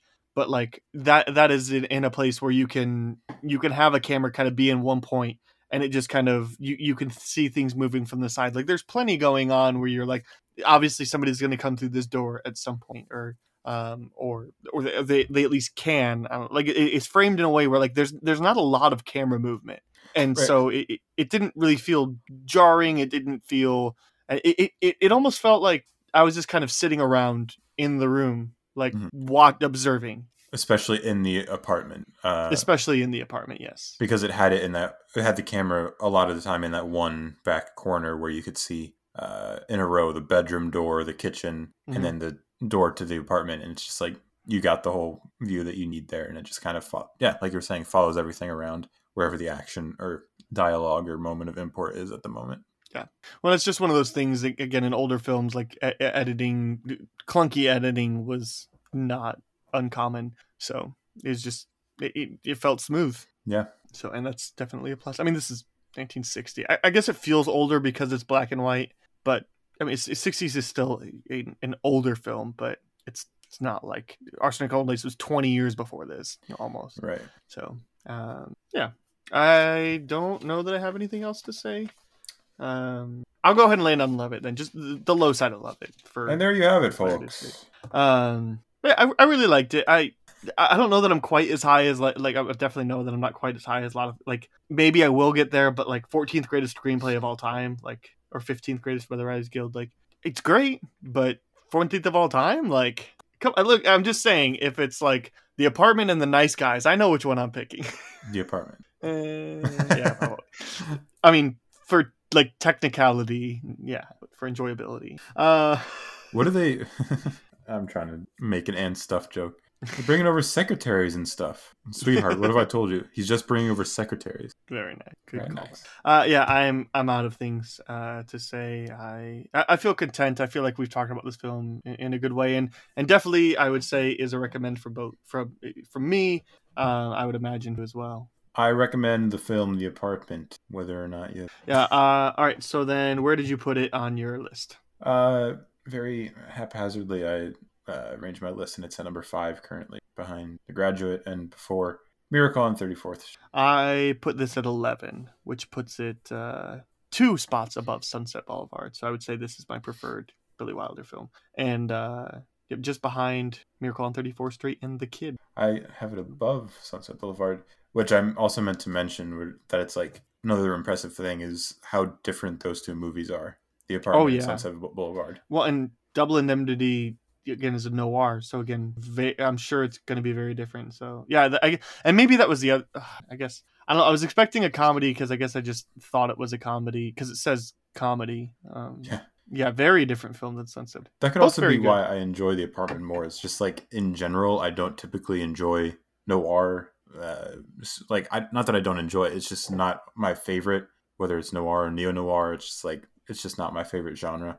So yeah, I get it. Don't you worry, I get it. Okay. Well, of the next goats, we will be talking about The Great Escape, the 3.5 hour Steve McQueen. I think it's 3.5 minutes. Oh yeah. I will confirm. So long film. 1963, Steve McQueen. 2 hours 52. Okay, that's better. Not bad. I got time for that. Yeah, if you start it now, you just might. Yeah, so next month we will be talking about The Great Escape. It'll be a lot of fun, and we will have a guest on for that show, hopefully, confirming some things. So just like a couple of months ago where I was like, surprise guest maybe. Hopefully a guest on. I have somebody in mind. I just need to confirm. So that'll do. We'll do that next month, so make sure you come back for that. All right. On to the B-plot. Robert, what do you think are some films that you could just watch with no audio, not even subtitles, and enjoy it just as much, if not more, as the main? It's a good thing you put in not even subtitles because I was cheeky. I figured like the experience should be entirely visual. No, yeah. I found this to be a bit harder than the previous one. Me too. Because if you listen to last month's episode, we kind of just said like something that you could throw on that could almost be a podcast. Mhm. But it's not quite that way, because films are audiovisual experiences, and you could watch The Tree of Life but it feels like you're just watching the thing at Best Buy where they're showing off the TV's capabilities. Fair. And maybe that's the best way to look at this, is just what are some visually attractive movies, So just all of Terrence Malick's catalog.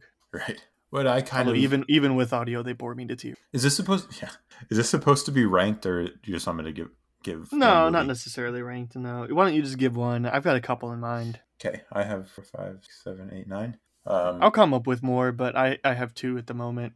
I wrote And some of them might just be, let me think about this. I'll say it. And as soon as I say it, like, no. okay. I said it can't really be anything with a complex story, because I was looking for movies that like you could watch and still understand what is going on, even if you don't have the dialogue or subtitles or anything. So the first one I put was a ghost story. Have you seen that? No, but it's on my list. This is the guy that did The Green Knight, right? Yeah, David Lowery. David Lowery. Yeah, I think I own this. I just haven't seen it yet. I think it's very good, and I think it has a great score, ironically. But enough of it goes on visually and is communicated through the images on screen. And there's already little enough dialogue and little enough sound design to make it effective. Though, is it cheating if there are subtitles? And I'm just realizing now there are 2 ghosts talk to each other through subtitles in this movie. But I mean, you would have to take out the subtitles. okay. Well, even still, I think it's a good one. You would be watching on mute with no subtitles. Yeah, it's a vibes movie, and I think that works. Okay. Let me tell you the inspiration for what this initially started off as, at least last week's episode. The way we started off is only audio. And I thought it was such an interesting thought experiment because one of the special features that most intrigued me ever on a movie is on the physical release of Star Wars The Last Jedi. You can watch it where Rian Johnson released the film with no dialogue and no sound effects. It's exclusively John Williams' score. And like, because he's like, the score is that good and you can watch this film and enjoy it this month. So I thought, what are some other things that you could do that, but maybe a little more extreme? And then obviously we're doing the vice versa here. So I was wondering maybe The Last Jedi could work for you, but that's way too dialogue driven film. Maybe another Star Wars movie could work, but I just think ultimately I went off of that train. So I just want to give you like the inception of that thought. Nice. The first one I have, I agree with you. It can't be uber complex and there can't be like very dialogue driven. I think it has to be like mood driven, and you should be able to get what's going on the entire time. So it should be a very emotion filled movie, and emotion conveyed by acting and editing. I think, barring a couple scenes, I think Whiplash would be a great experience to watch only with no audio. Yeah, that's kind of the thing I was looking for, like big performances, so you know very well what people are thinking just from their body language, and that is very much again, barring a couple scenes, because there's like the scene but even then, like I was thinking the scene where he breaks up with his girlfriend because he wants to focus on like but you could tell by their body language what's going on. Doesn't she like leave crying or something? Yes, so yes, she does. Like she's like, really, you're really doing this? Yeah. And then she's like, oh, you're really doing it, you asshat, and then she leaves. That's Aaron's simplified version. ASV. Love it. So anyway, so Whiplash again, especially if it's just a performance, is like, I'm a drummer. I love everything about this movie. I don't need the audio to know what's going on. Do you ever drum with no audio? No, I don't. I play along the tracks. Okay. So I mean, you always like tap your fingers on surface and kick your legs, things like. Well, I'm saying, like, have you ever just cut out all audio of your life while you were drumming? Like this premise. At some point, never probably. mind. The joke didn't land. Shut up. My next one is Eyes Wide Shut, because that one's confusing enough as it is. Yeah. So if you want to get into just like a twisted, weird, ethereal headspace, even more so, and just like eschew all dialogue and traditional storytelling. That's not a very dialogue driven movie either. Like That's dialogue provides subtext. Like it's a lot of like long shots and like operatic music and right. Yeah, I mean, operatic like cathedral kind of music. Like it is a mood movie, and the dialogue more. Yeah, that's a great pick. Yeah, I'm thinking like the scene where they're talking to each other. I don't even remember what they're talking about, but they're just like sitting in the bedroom talking so slowly at each other. It's just like I kind of want to just put that on after we finish recording and turn off the sound and just see what it would be like, because that could either be incredibly dull or like completely mesmerizing. Mm-hmm. Yeah. Okay. You will immediately be like, oh, or you immediately shoot this down. But I thought maybe About Time.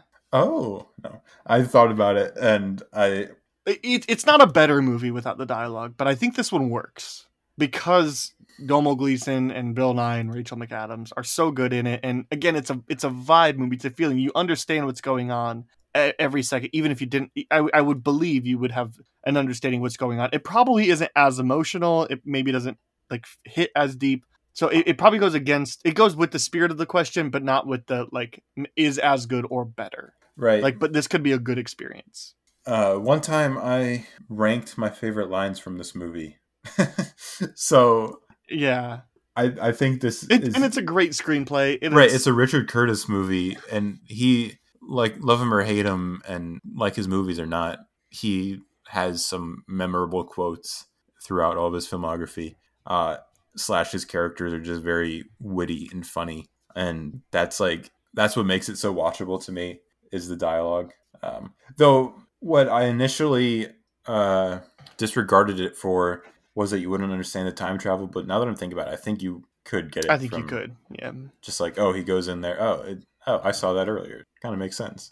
Yeah, I think you could piece together what's going on, and you could still feel some of the emotions. Like, and I'm even wondering, like, does the scene where he goes back and changes something that completely alters his future, like, you know what I'm talking about, right? Yeah. Where he goes back far enough where he changes something about his present that is irreversible. Like, does that have a bigger effect without any audio? Does it have a bigger effect without audio? Maybe, right? I think it's more confusing because... But that moment is confusing. Like, it would be It would be more disequilibrium. Sure. It would cause more disequilibrium. The moment when he realizes it, if we're trying not to spoil... it's at a birthday party, right? No, he just comes home. Oh, okay. It's around then. Yeah, I haven't seen it in a while because I took it off Netflix, and I hate that I do this, but I watched it more when it was on Netflix, even though I own it physically. But yeah, he realizes something, and it's like very obvious that he realizes it, but then he has to go do something else after that, and that's where I might get lost in the having. I mean, you could piece it together, but I'm just wondering, does that moment of shock hit harder? It could. I don't know. Maybe I'll have to show it to someone for the first time with no sound to ask. Yeah. Waves. Have you seen Waves? It's been on my watch list ever since you saw it, and you were like, "Please watch this."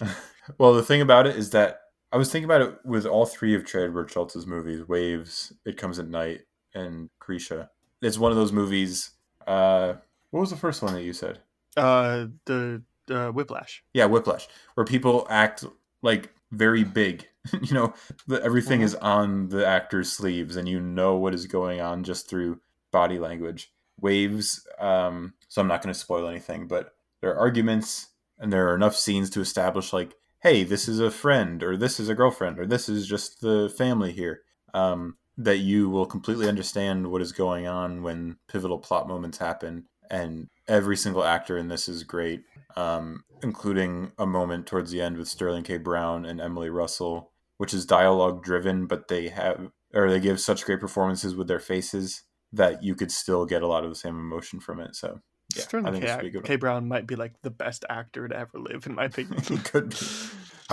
He's unfortunately taken some bad roles, but he's so good, especially in that first season of This Is Us. But he's so good in This Is Us, and he's excellent in The People vs. O.J. Simpson.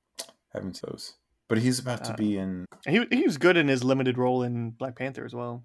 Oh, who's he? The brother? Yeah, he was the brother in the beginning. Because I was ashamed. I was like, why isn't he in this for longer? He's like amazing. He's so good in every second he's on screen. And he's in arguably the best episode of Brooklyn Nine-Nine as the dentist where they're in the interrogation cell. And he's so good in that. Oh, that's right. Yeah, I forgot about that. Then there's a movie coming out with him and Regina Hall later this year. called "Honk for Jesus, Save Your Soul." He looks Dope. like he's a mega church pastor. The trailer looks incredible. I'll check it out. Everything about what you said is intriguing. Okay, so the next one for me is Alien. Oh, yeah. I mean, a lot of the sound is designed to creep you out and to kind of Sure. sustain a tone, but ultimately, like, a lack of sound might be just as creepy or creepier. Is this the because- one that was the tagline, "In space, no one can hear you scream"? Yep. So That fits. That's perfect. No, but it's just like one of those, like, you can certainly use sound to great effects to cause. A Quiet Place does that in a way. Mhm. A Quiet Place would be a very easy list. I don't have that list, but like, in a way that you can use sound in a way where you're like, anything could happen at any given moment, and if the character, if Ripley is looking around, like, clearly. It's like, depending on how she's looking, she's either searching and being cautious, or she hears something and is afraid. And the first Alien, I mean, it's a little dialogue driven at the beginning. That's my only thing, but especially once things actually start happening. I think Alien total. So I haven't seen this one in a while, but do you think Apocalypse Now would work? Man, I think there's some like really distinct sections of the movie, especially when it gets to Marlon Brando, and like which cut are you watching? I don't even know which one I've seen. Whatever was on HBO when I watched it. I've seen the Redux and the final, and I think that the final is incredible. There's like a whole like 40-minute section of Martin Sheen like stumbles across this house that like Americans live in, like on the river on his way, and all of it's cut except for in the final cut, but it's like the best part of the I really have to revisit it, but I don't know. It's really long. It's really slow. well, so was Eyes Wide Shut. It might work, but there's so much narration.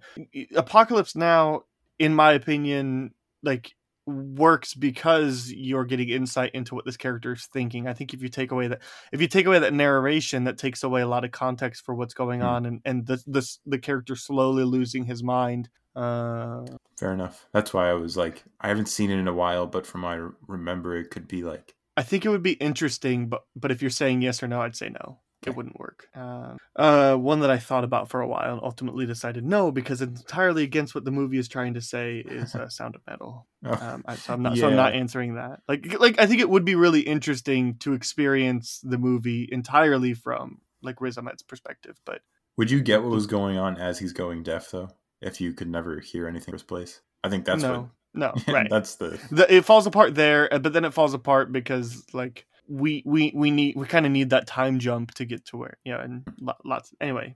So one that I thought about for a while and I just didn't choose. I don't have another one at the moment. Why don't you go? Maybe I have another one. So for the record, I am not saying Sound of Metal. I'm saying I thought about it and it was a bad idea. You said Sound of Metal? I can't believe you said that. Everyone should make fun of you on Twitter for saying Sound of Metal. No one should do that.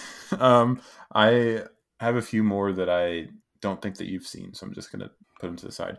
But I said generally Zack Snyder movies, specifically the DC one. I think I've only seen his DC movies and 300. But like, you haven't seen Watchmen? No, I haven't, but I'm gonna see it soon, probably. And nobody that has seen Sucker Punch likes it. Specifically, like Batman v Superman, that is so visually bombastic and like. Sure, I might like it a lot better if there's no dialogue in it. He is so on the nose with everything that he does visually that like there's no way you would be lost. It's like Batman and Superman come into frame. They're about to fight. Oh, you know what I mean? It's like you don't need the scene of Jesse Eisenberg setting up. Oh, you two should not fight each other. It would make the scene where he's like feeding the guy a Jolly Rancher a lot weirder. I actually really like Batman v Superman, but it's like. What everyone always says about Zack Snyder is that he's an effective image maker and perhaps not a great storyteller, and that's being kind. So he's a great cinematographer and a terrible director. Right. That's the ASV. So yeah, Zack Snyder movies. Okay. I'm still kind of looking through various lists on Letterboxd. Had an intriguing idea, but what do you think about The Graduate? Ooh. My one problem is that I don't know if you would be able to get that it's a mother and daughter, because are they ever really in the scenes together? Mrs. Robinson and No, whatever the daughter's not name really. is. No, yeah. I mean, I'm thinking like a lot of that movie is dialogue driven, but it's emoted very well, Right, And, yeah. and obviously you can tell the scene where she's trying to seduce him.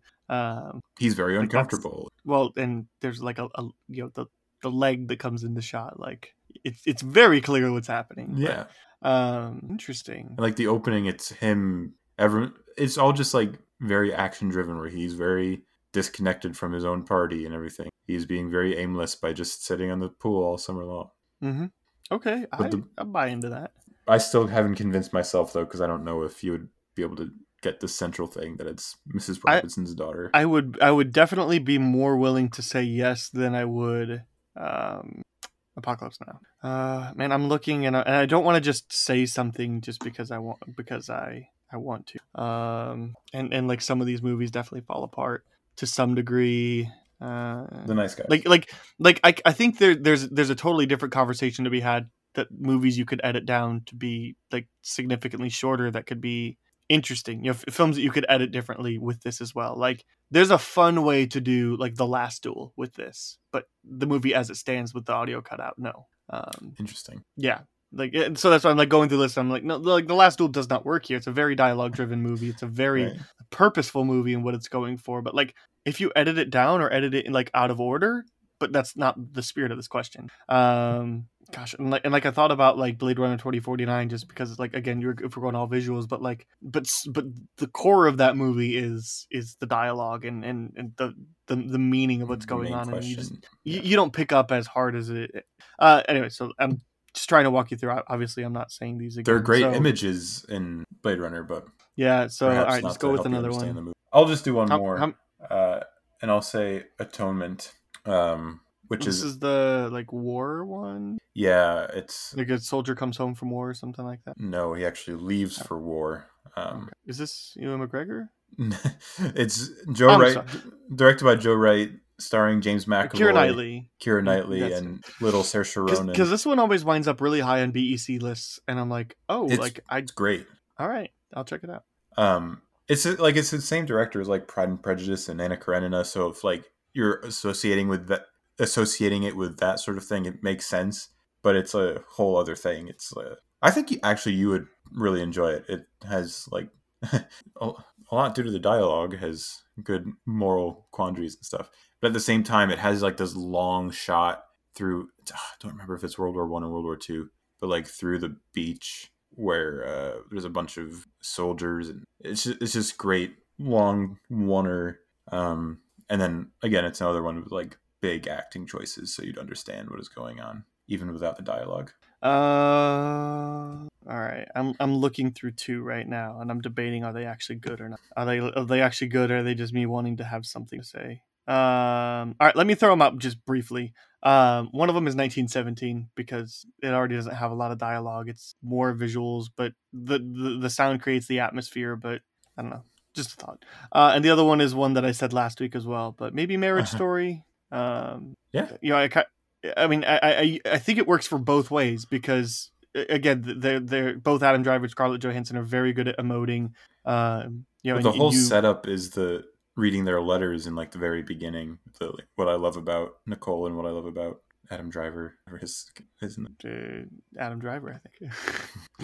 Charlie. Yes. Yeah.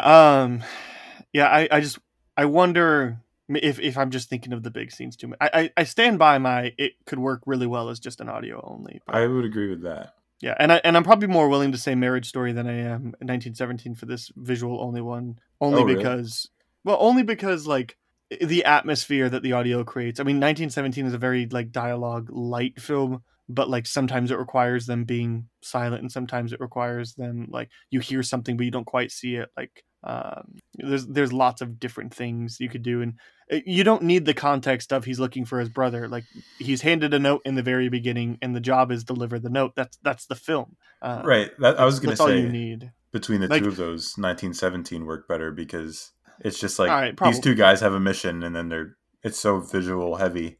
I would be sad to lose like the epic music at the end when he's running across the battlefield with the explosions and everything. But well, I'm thinking more of atmospheric sound. Yeah. Like losing that would really suck. But ultimately, like, fine, I'll still stick with like that's. I think it's a good one. It's an okay pick. But again, we're talking a very dialogue light movie, so it'd be like I'm trying to think of a good example, and I definitely can't right now. But like movies that deliberately don't have, like Dunkirk, it'd be like watching Dunkirk. Oh well, that would be That'd be a good one. That would actually be a really good one. I thought about it earlier, and I was like, could Coda be really interesting? Like, because it almost might be like a different perspective. But I'm like, no, the whole movie would have to be different. Yeah, you keep mentioning the deaf adjacent movies, and I think like I know it's so important. it to loses have the its audio. point. Yes, Yeah. But if Coda would work well under the edited a different way, or tell this same story from a different angle, but like tell it from the brother's side. That's a really interesting movie too. But but the film as itself, absolutely not. No, that's all. I mean, obviously that's all I have from my list too. I was kind of thinking about it, but really actually saying things out loud on the fly. Ultimately, though, like, I'm happy with those lists. I think there's some really interesting things there, and definitely more challenging than audio only. But maybe it's because it was easier to get a mind frame around that. Like once I got into if this could be a podcast episode instead of a film, like but getting out of that medium. So, all right, well, interesting thought experiment. If you guys have suggestions that you would like to include for this, I know Nick did last time on Twitter. He sent us some things that he thought would also work as audio only experiences, and he commented and he agreed with my Jurassic Park. Great. I also thought about putting Jurassic Park in this one as well, but I decided, I avoided wanting to just duplicate all my answers from the first one. I think Jurassic Park would work well, for the record. But if you have things that you would like to suggest, that movies that could be great audio, visual only experiences, no audio, no dialogue, no subtitles, no score, nothing, on mute, no subtitles, you can let us know on Twitter, or go ahead and email writersroom@pop.com, or get in contact with us in any of the various ways, including Twitter that we both mentioned earlier. All we have to do is wrap up with the spin-off. Robert, what is that one thing in any area of pop culture that you're really trying to tell everybody to check out or to stay away from? Well, I do want to just start quickly by saying I watched Tour de Pharmacy at the suggestion of you and Jack from last month. Why'd you have to say it like that? And then I did a couple days later. I still haven't seen 7 Days in Hell, but I've seen Tour de Pharmacy like 4 times. You've seen it twice now. Since it came out. Tour de Pharmacy is very good. I didn't like it as much as 7 Days in Hell, but I gave it a 3.5 versus a 4. So, very good. So thank you to you and to Jack. I found myself not wanting to go outside on a super hot day in the summer, so I stayed home and binged the 4-part Netflix documentary Keep Sweet, Pray and Obey. Ooh, lots of people have been talking about it. Oh man, it was freaking brutal, man. But like brutal in the sense that it's worth watching. It's a good companion piece. Oh, I haven't finished Under the Banner of Heaven, either the book or the show yet. Yeah. I've moved on here. I got distracted. Reading Lord of the Rings again. You should at least finish. How far did you get in the show? Well, I wanted to wait till I finished the book till I finished the show. Okay. So I'm like 3/4 of the way through the book, and I'm going to finish it as soon as I Lord of the Rings, which is going to be soon. Because it's a whole other thing. My point is, Keep Sweet, Pray and Obey covers, and this is a serious thing too, it covers a similar topic to Under the Banner of Heaven, which is basically just corruption. And corruption is a good all-encompassing word in the Mormon church, in the Mormon community. This one specifically has to do with a man named Warren Jeffs, who was a polygamy pusher and still is.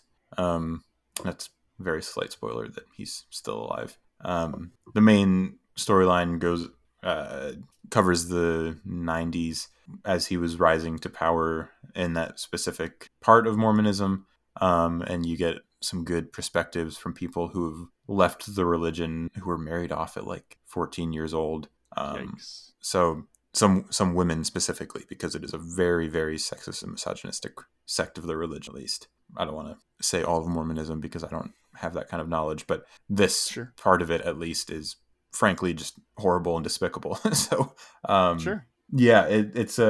it's not great. So this isn't like a full-throated recommend, you gotta watch this, it's the best thing I've seen all year, but it's like, it was definitely an interesting and informative and fairly effective watch for a fairly swift 4-part documentary on a hot summer afternoon when I didn't want to leave the house because it was too hot and sunny. Everybody that I know that's seen this like watched it very quickly because like I came home from work one day and my wife was watching it and she was like part 3 out of 4 and she's like, I just want to finish this. So you play your video games and I'm gonna watch this. You know. Yeah, it's And then she told me a little bit about like what it was, and yeah, messed up is like the best way to describe it. So, like I said, if you were kind of taken by the story of like taken in a dark way by the story of Under the Banner of Heaven, then there's a decent chance you'd at least be interested in this as well. Well, I might check it out at some point. I am more interested in seeing Atonement about it. Yeah, that might be. It's also much shorter. But... It's like an hour 50 versus 4. Nice. I'm just gonna double down on a film that me and my wife watched this week. I feel like we watched one, and I just don't like. I feel like we watched a couple and a couple nights in a row, and I don't know. Maybe I'm just wrong. But I watched Reminiscence to talk about it for Another Person's Treasure this week. A movie that I increasingly grow to love. A movie that when it came out, everybody was just like, "Oh, that movie!" Like that was poorly marketed. One of the worst cases of marketing that I've seen, especially because the movie it really ruined my expectations for the movie. And I have come to really like this movie. And the more I think about it, the more I like it. And the more that I've watched it, watching it the second time was a joyous experience for me. And I think it is criminally underrated and criminally underseen. Look, it's not going to blow you out of the water. It's not incredible. But there's a really good movie in here, and it's really solid, and it's visually stunning and filled with great performances, specifically from Hugh Jackman and Rebecca Ferguson and Tadiwe Newton. But Reminiscence is absolutely worth your time. Should be on HBO Max if you got that.